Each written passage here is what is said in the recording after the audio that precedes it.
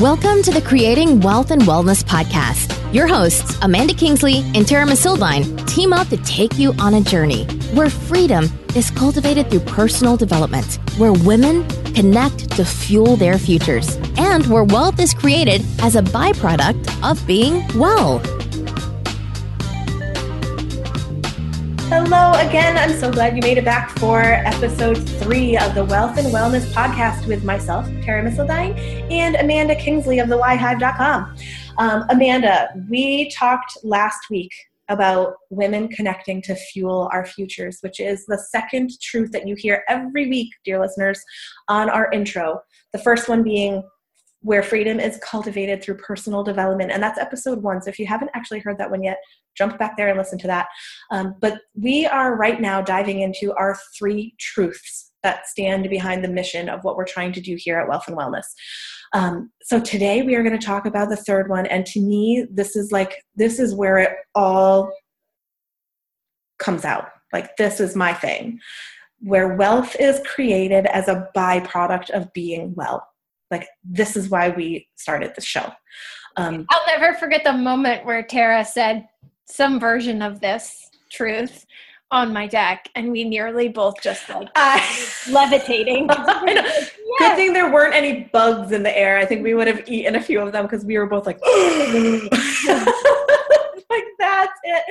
And it was thanks to you asking me the question. I think the question was like, what do you want people to take away from what we're trying to do here? And like, this is it. Like, this is what I would be great if this was what led the rest of my life. Yeah, that would work for me. Yeah. It's something that's so important to me, and to think about it from like this, within this framework, that I'm never seeking wealth for the sake of wealth. And I totally need to dive into like what wealth actually means, but we're never seeking wealth, just the same way that we're never seeking freedom. Like, you can't seek that except as a byproduct of these way more important things. And the great thing about that is you actually have control over living your life in a way that makes you well. And if wealth gets created as a byproduct of that, how awesome. Love it. Yeah.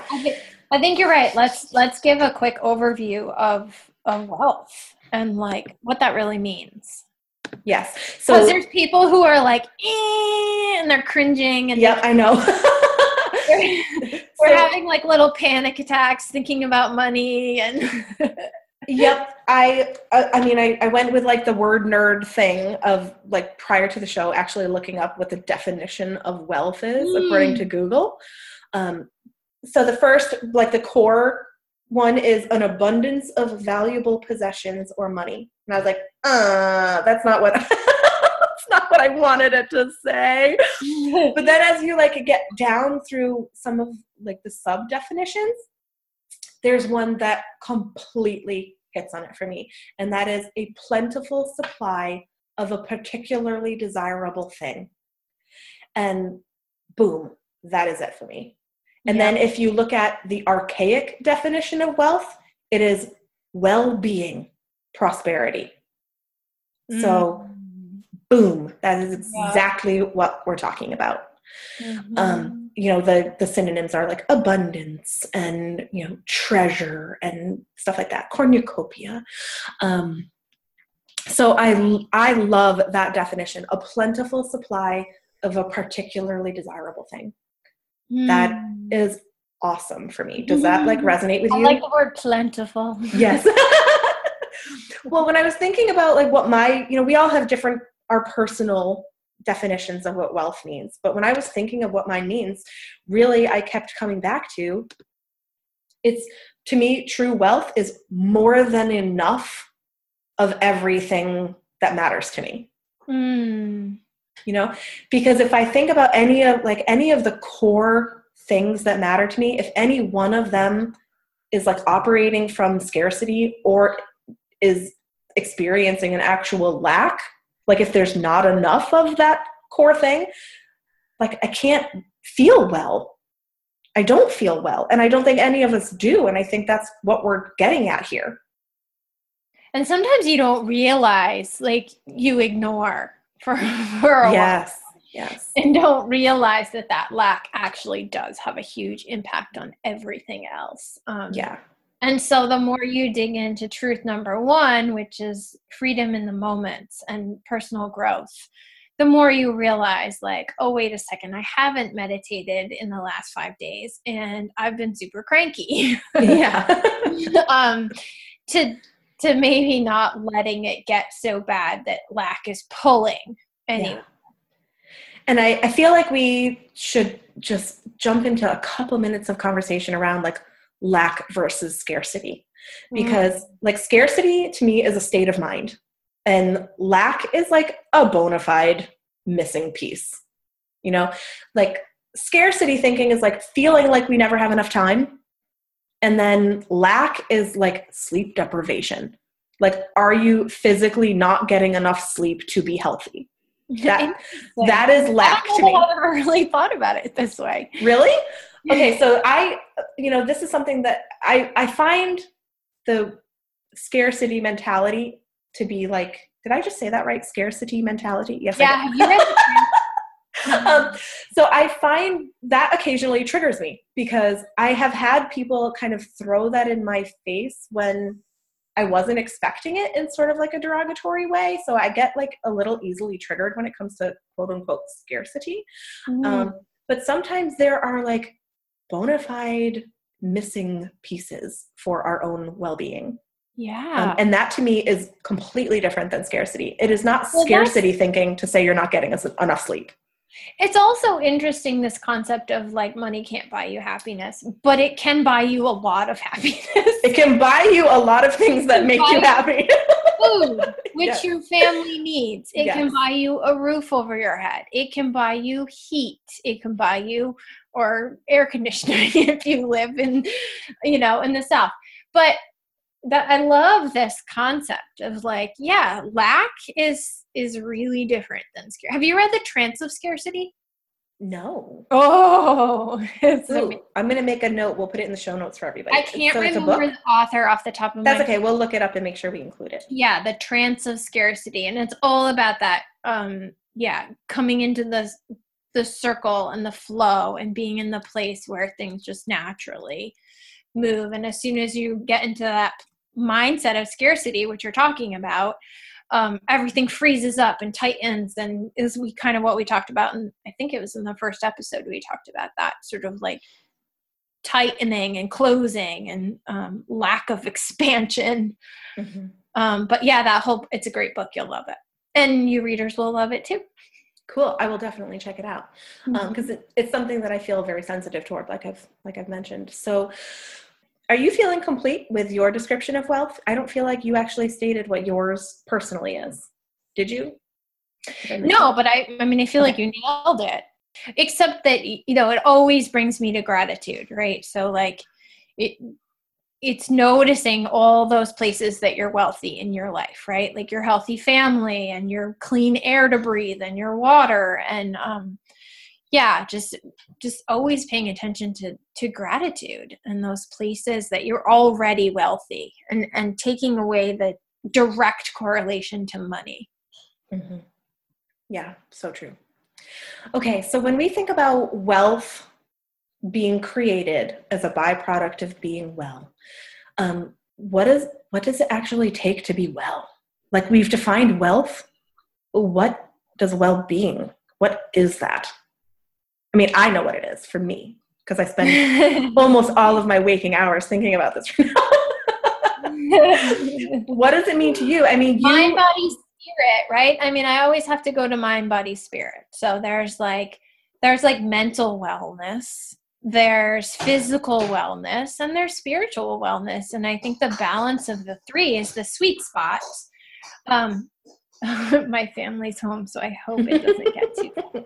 That's okay. Like, hey, this is the real world right here.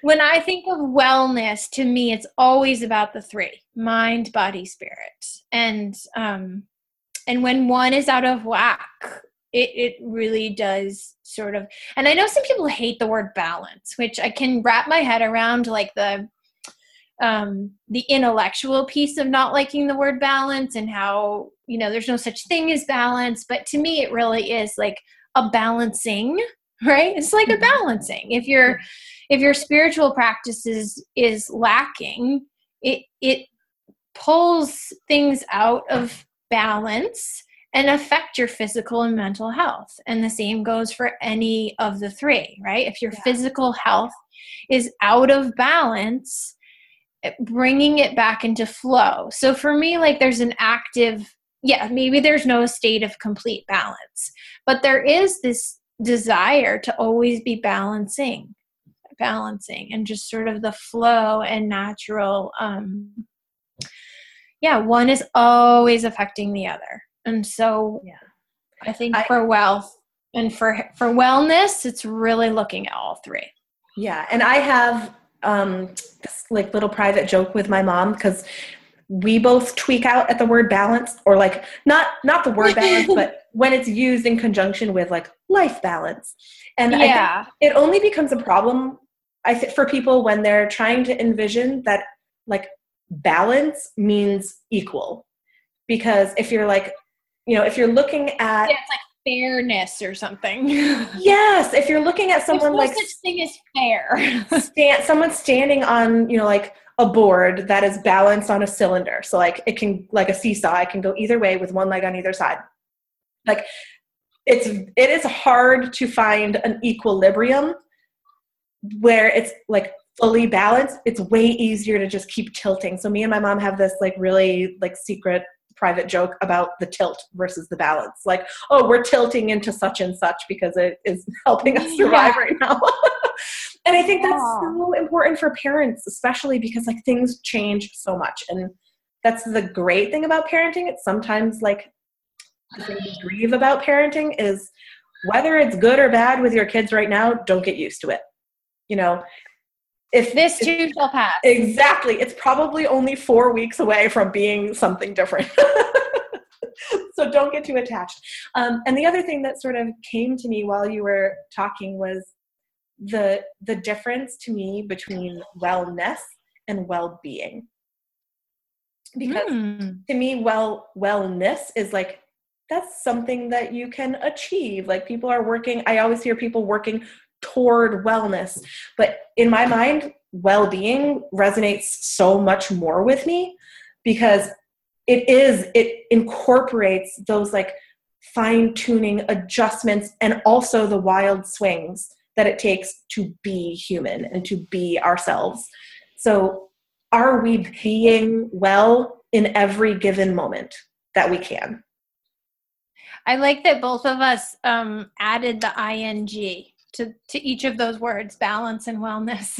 Yes. To make it feel like it's an active, ever-changing thing. And like changing it to well-being, a state of being in wellness, and balancing. Yeah, pretty cool. I think you're right. Big difference between wellness feels like something you can achieve, whereas well-being is just like a constant state of.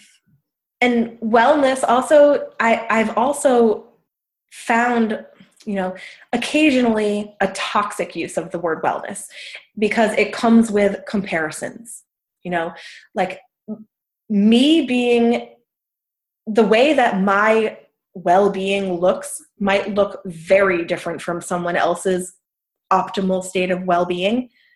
And when you provide like one version of wellness, I think that can be really destructive because it creates that like that comparative value that you don't need when you're talking about being well, It's like, are you well or not? Like your wellness shouldn't be judged in comparison to are you as well as I am or not, And no one gets to define that for anyone else. Right. Yeah. So that's why we intentionally said the byproduct of being well, not the byproduct of wellness. Yeah. Yeah. Yeah. So, okay. So I have an important question for you, Amanda. Are you ready? I love important questions. Okay. How does this concept that we know to be true show up in your life right now? How does it not show up in my life?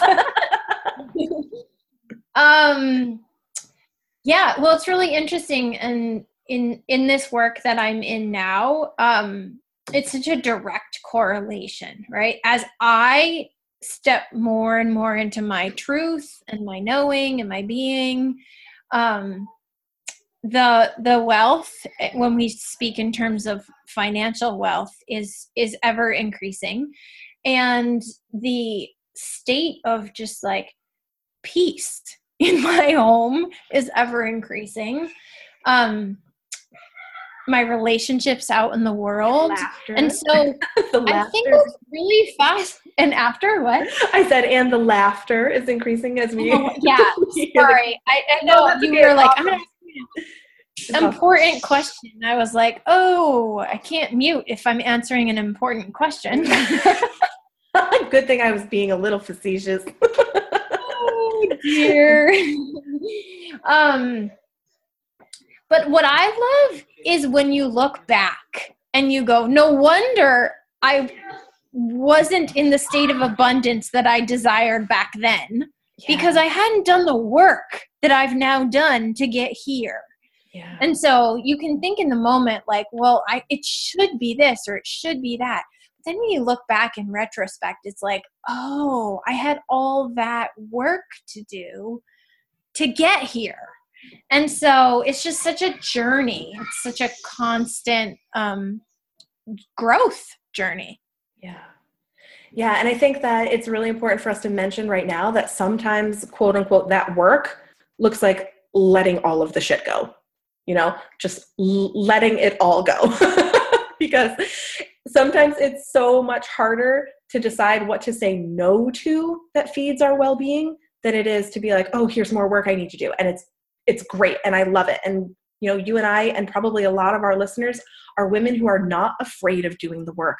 Sometimes we just might not actually be clear on what the work is that needs doing. And sometimes it's very much about what we need to stop doing to make space for more well-being. Do you agree? Totally. And just showing up, even when you don't know what you're doing. Yeah. Showing up and being like, you know what? I'm better off coming in and sort of like playing around, reading, discovering, than not showing up at all. I think showing up is like the key thing that makes a difference in like always moving toward growth, right? Yeah, and always progressing. Yep. Sometimes you show up and you're like, I don't really know what to do today. But you show up and you dig in and you find it. And that's the entrepreneurial spirit, right? It's the determination to go, like, sometimes I don't even know what I'm looking for and I just keep looking. Yes. Well, you're looking for what you might be looking for. Exactly. Yeah. So when we think about this definition that I love about wealth and the plentiful supply of those desirable things, I just love the beauty of that, because it's not that we're like, I don't know how I'm about to say this, but those desirable things are allowed to change. Where we are sourcing that supply is allowed to change. Like, I just love the flexibility and freedom and sort of like the flowing water nature of this definition of wealth. Like, it's not, we're all encouraged to set that like, outrageous goal of how much money we want to make, or, which really doesn't, it matters so much less than some of those other desirable things, Sorry. There's our 1 minute warning. My family will be so happy. But they don't have to like keep shushing one another. I love that. And especially if we think of like this word byproduct, which both of us were like, do we really like that word? But there's really no word that's better. And if anybody can think of a word that does this phrase justice better than the word byproduct, let us know. But to me, when you think of something being manufactured, and if what we're really after is that state of well-being, that being well. And we are manufacturing our own wellness moment by moment. And wealth is being created as a byproduct. Then that means that there's really no limit to how much wealth we can create, because we're not using the wealth to get there. We're using something else. So like, what is the thing that we're using? Yes. You know, I think like we're using our personal fire, and we are using our personal growth and development, which is awesome because it links it right back into one of our other truths, our first truth. You know, I think Brooke Castillo does a great job at talking about money and how so many people think there's this like pot and it gets divided. You know, everyone gets a certain amount of the pot. And I love how you just phrased that. Like it's a process of creation.